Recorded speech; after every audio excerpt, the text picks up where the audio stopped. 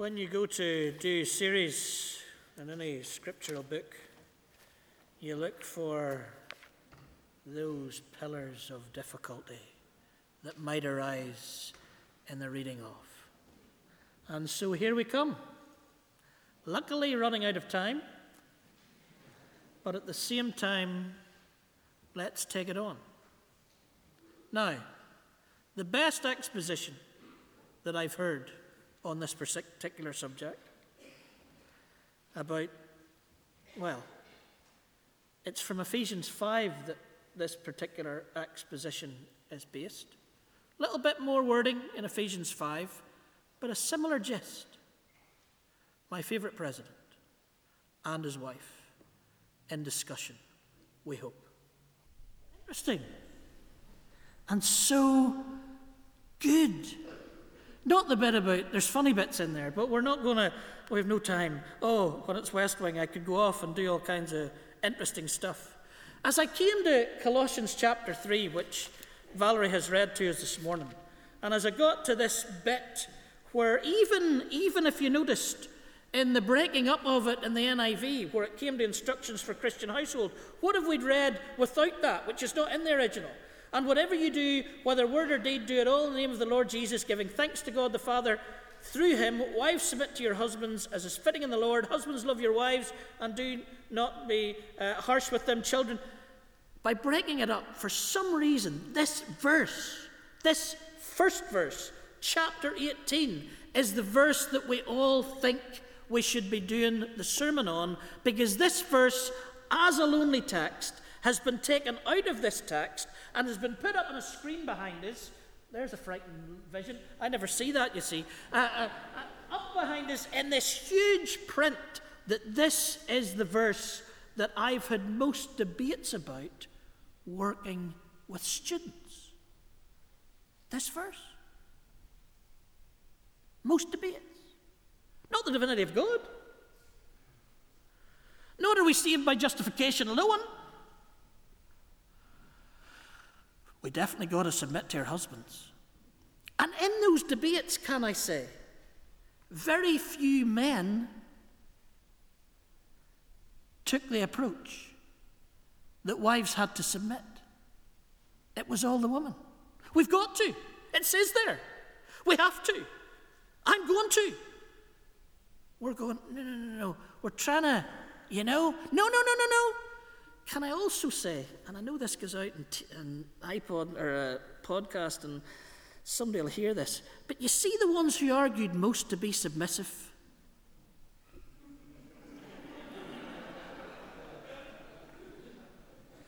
You don't need me to tell you. We come to this passage not as, let me tell you, when this first raised its head with me, I was in a British Council of Churches team to go to China. The Presbyterian Church in Ireland decided to do a tricky one with me. They sent me on a British Council of Churches team to China. During the trip, they pulled out of the British Council of Churches. I'm thinking, are they wanting rid of me here? Am I still theirs? But anyway, as we were preparing for this team, I had two members of the team. One who was a leader, who we were going through Colossians on the team. And I can remember exactly where we were the morning that we read this passage. And when we read the passage, the leader of the team said, "Oh, come on, don't read that. You don't need to be reading that." To which somebody said, "Why would we not be reading that?" "Well, that doesn't matter anymore." My other friend on the team was a conservative female student for the Anglican ministry. And she was livid at this idea that we wouldn't have to read this passage, because the scriptures, we need to read the scriptures, was her argument. And I'm not going to take Rachel's, but I'm not going to take Francoise's, who said ignore it. I'm going to take Rachel's, who said we can't ignore it, but we've got to set it in its context. Let's set it in the context of where we've been these last number of weeks. We started this series in Colossians in chapter 1, which seems to be as good a place to start a series on a letter as any. chapter 1, and we got to what I think is the crucial part of the entire letter. This hymn, this subversive poem that we find, let me remind you, halfway through chapter 1. The Son of the invisible God, the firstborn over all creation. For in him all things were created, things in heaven and earth, visible and invisible, whether thrones or powers or rulers or authorities. All things have been created by him and through him and for him. In him all things hold together.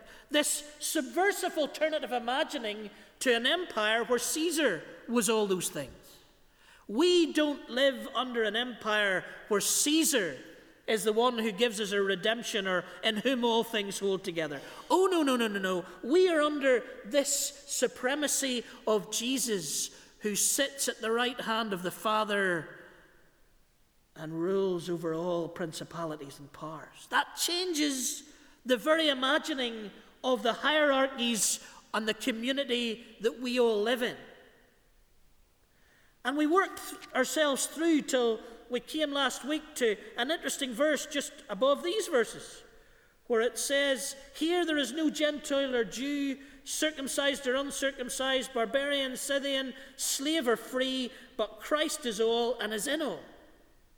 And we find ourselves in this new kingdom instead of empire, where all is different, including all our relationships. And I think this is what it's coming to tell us right here. That the cosmic, many universes want, I'm looking forward to that next week. My mind might not be able to boggle with it, but it really wants to try. The idea that we are involved in this cosmic thing, connected to a God who holds it all in place. And that should affect the very minutiae of the relationships we have as we sit in the pews today. I think that's what's going on here. The husband-wife relationship will be different because of who is our master. The father-child relationship will be different because of who is our master. The slave-master relationship will be different because of who is our master. One commentator said, and the more I've thought about this over the last few days, the more I kind of like it. In those days, he suggests, and commentators, I take them all with a pinch of salt, I have to say, but he suggests that in those days there was this skill that you had where you left the controversial one to the end. Wives was the first one. The real controversial one when this letter was read was not wives or husbands, fathers or sons, though those things have been transformed. The biggie was this master-slave. As we know, because we read Colossians alongside Philemon, where Onesimus was sent home, a former slave who ran away, to his master again. Now, if that had happened in the empire, curtains for that particular slave. But it's not happening in the empire.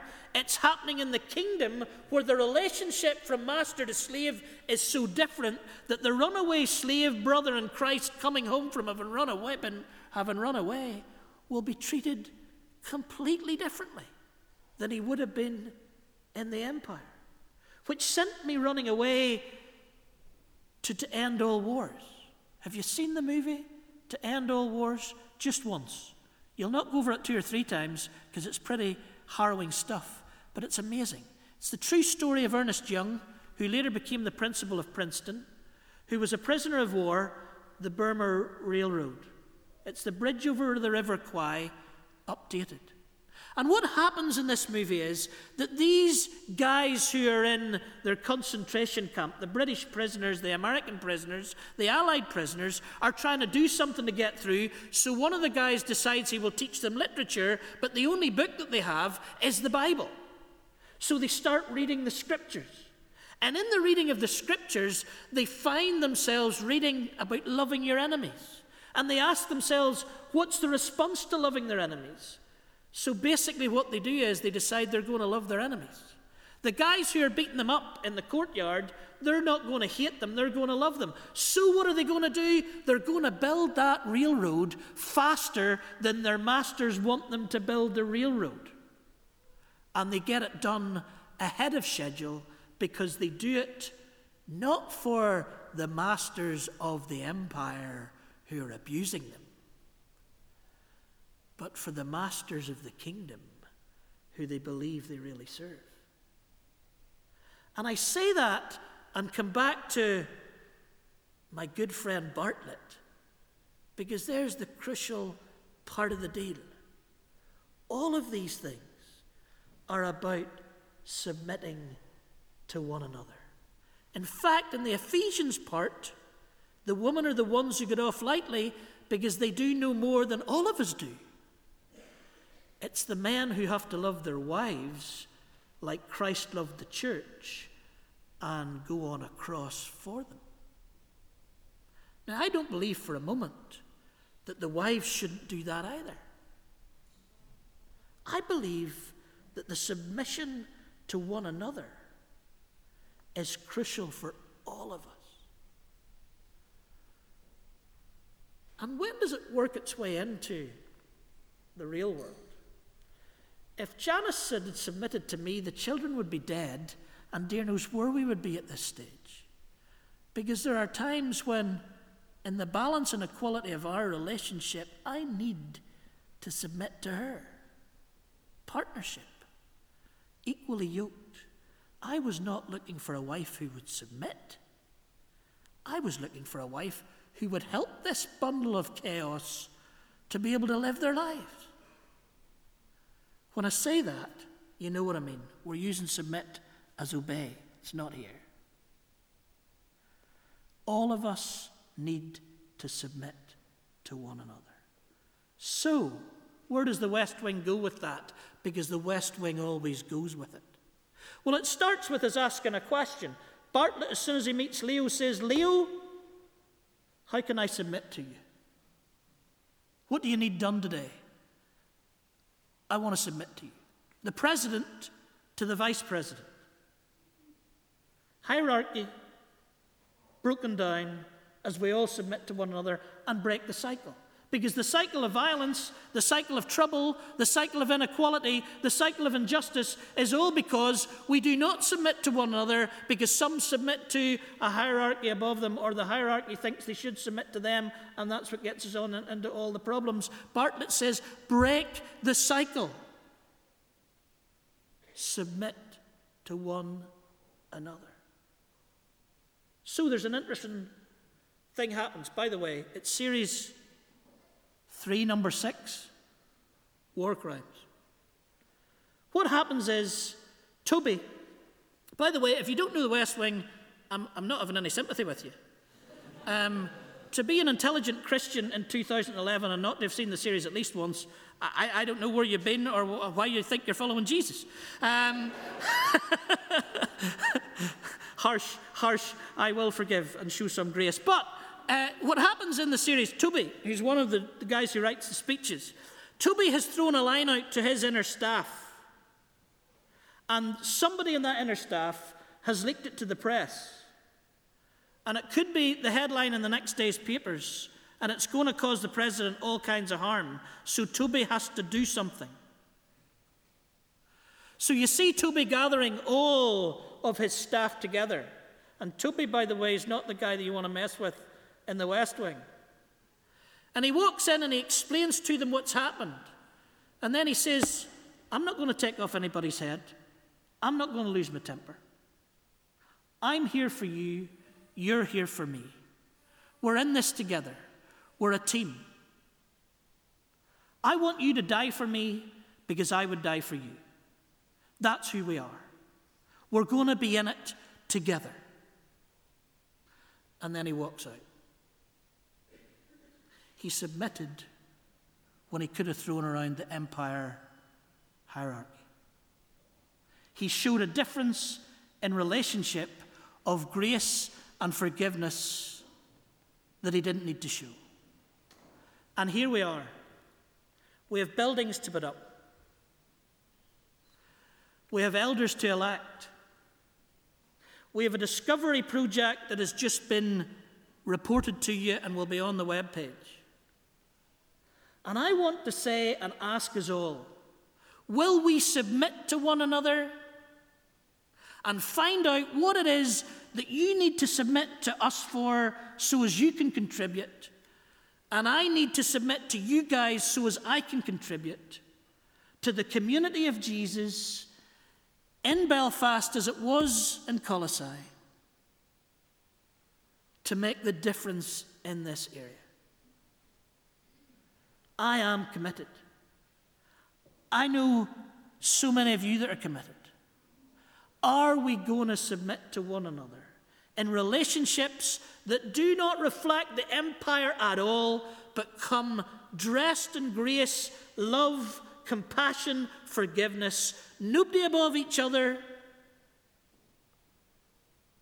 submitted to one another under the Master, so that we can progress his kingdom in this place and to the ends of the earth?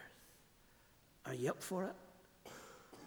Are you up for it? Let's all submit. Let's pray.